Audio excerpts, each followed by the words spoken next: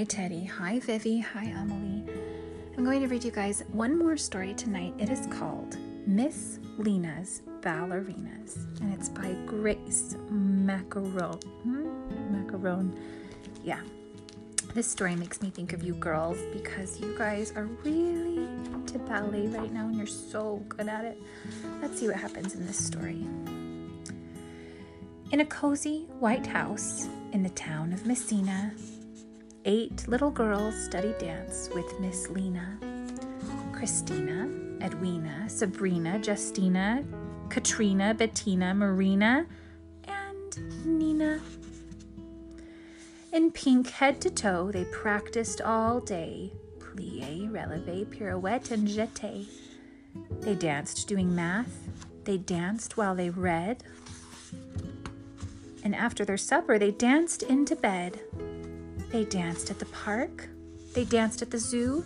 They danced at the beach in 4 lines of 2. Christina, Edwina, Sabrina, Justina, Katrina, Bettina, Marina, and Nina. They danced at the market where they did their shopping.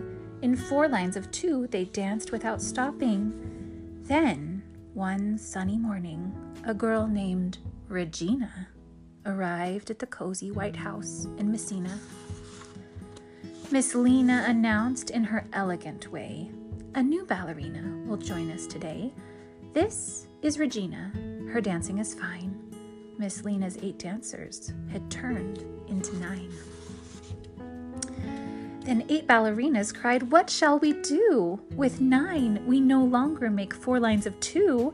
Christina, Edwina, Sabrina, Justina, Katrina, Bettina, Marina, and Nina. Annoyed and irate, distraught and distressed, the girls started dancing, and what a mess. Christina bumped into Regina and Nina, who stepped on Edwina, who fell on Sabrina, then down came Justina, and down came Katrina, Bettina, Marina, and even Miss Lina. Oh no, what a mess. The girls were abashed, baffled, befuddled, fluxmuxed and flustered, mixed up and muddled. There, said Miss Lina. You will soon see how delightful it is to be 3 rows of 3.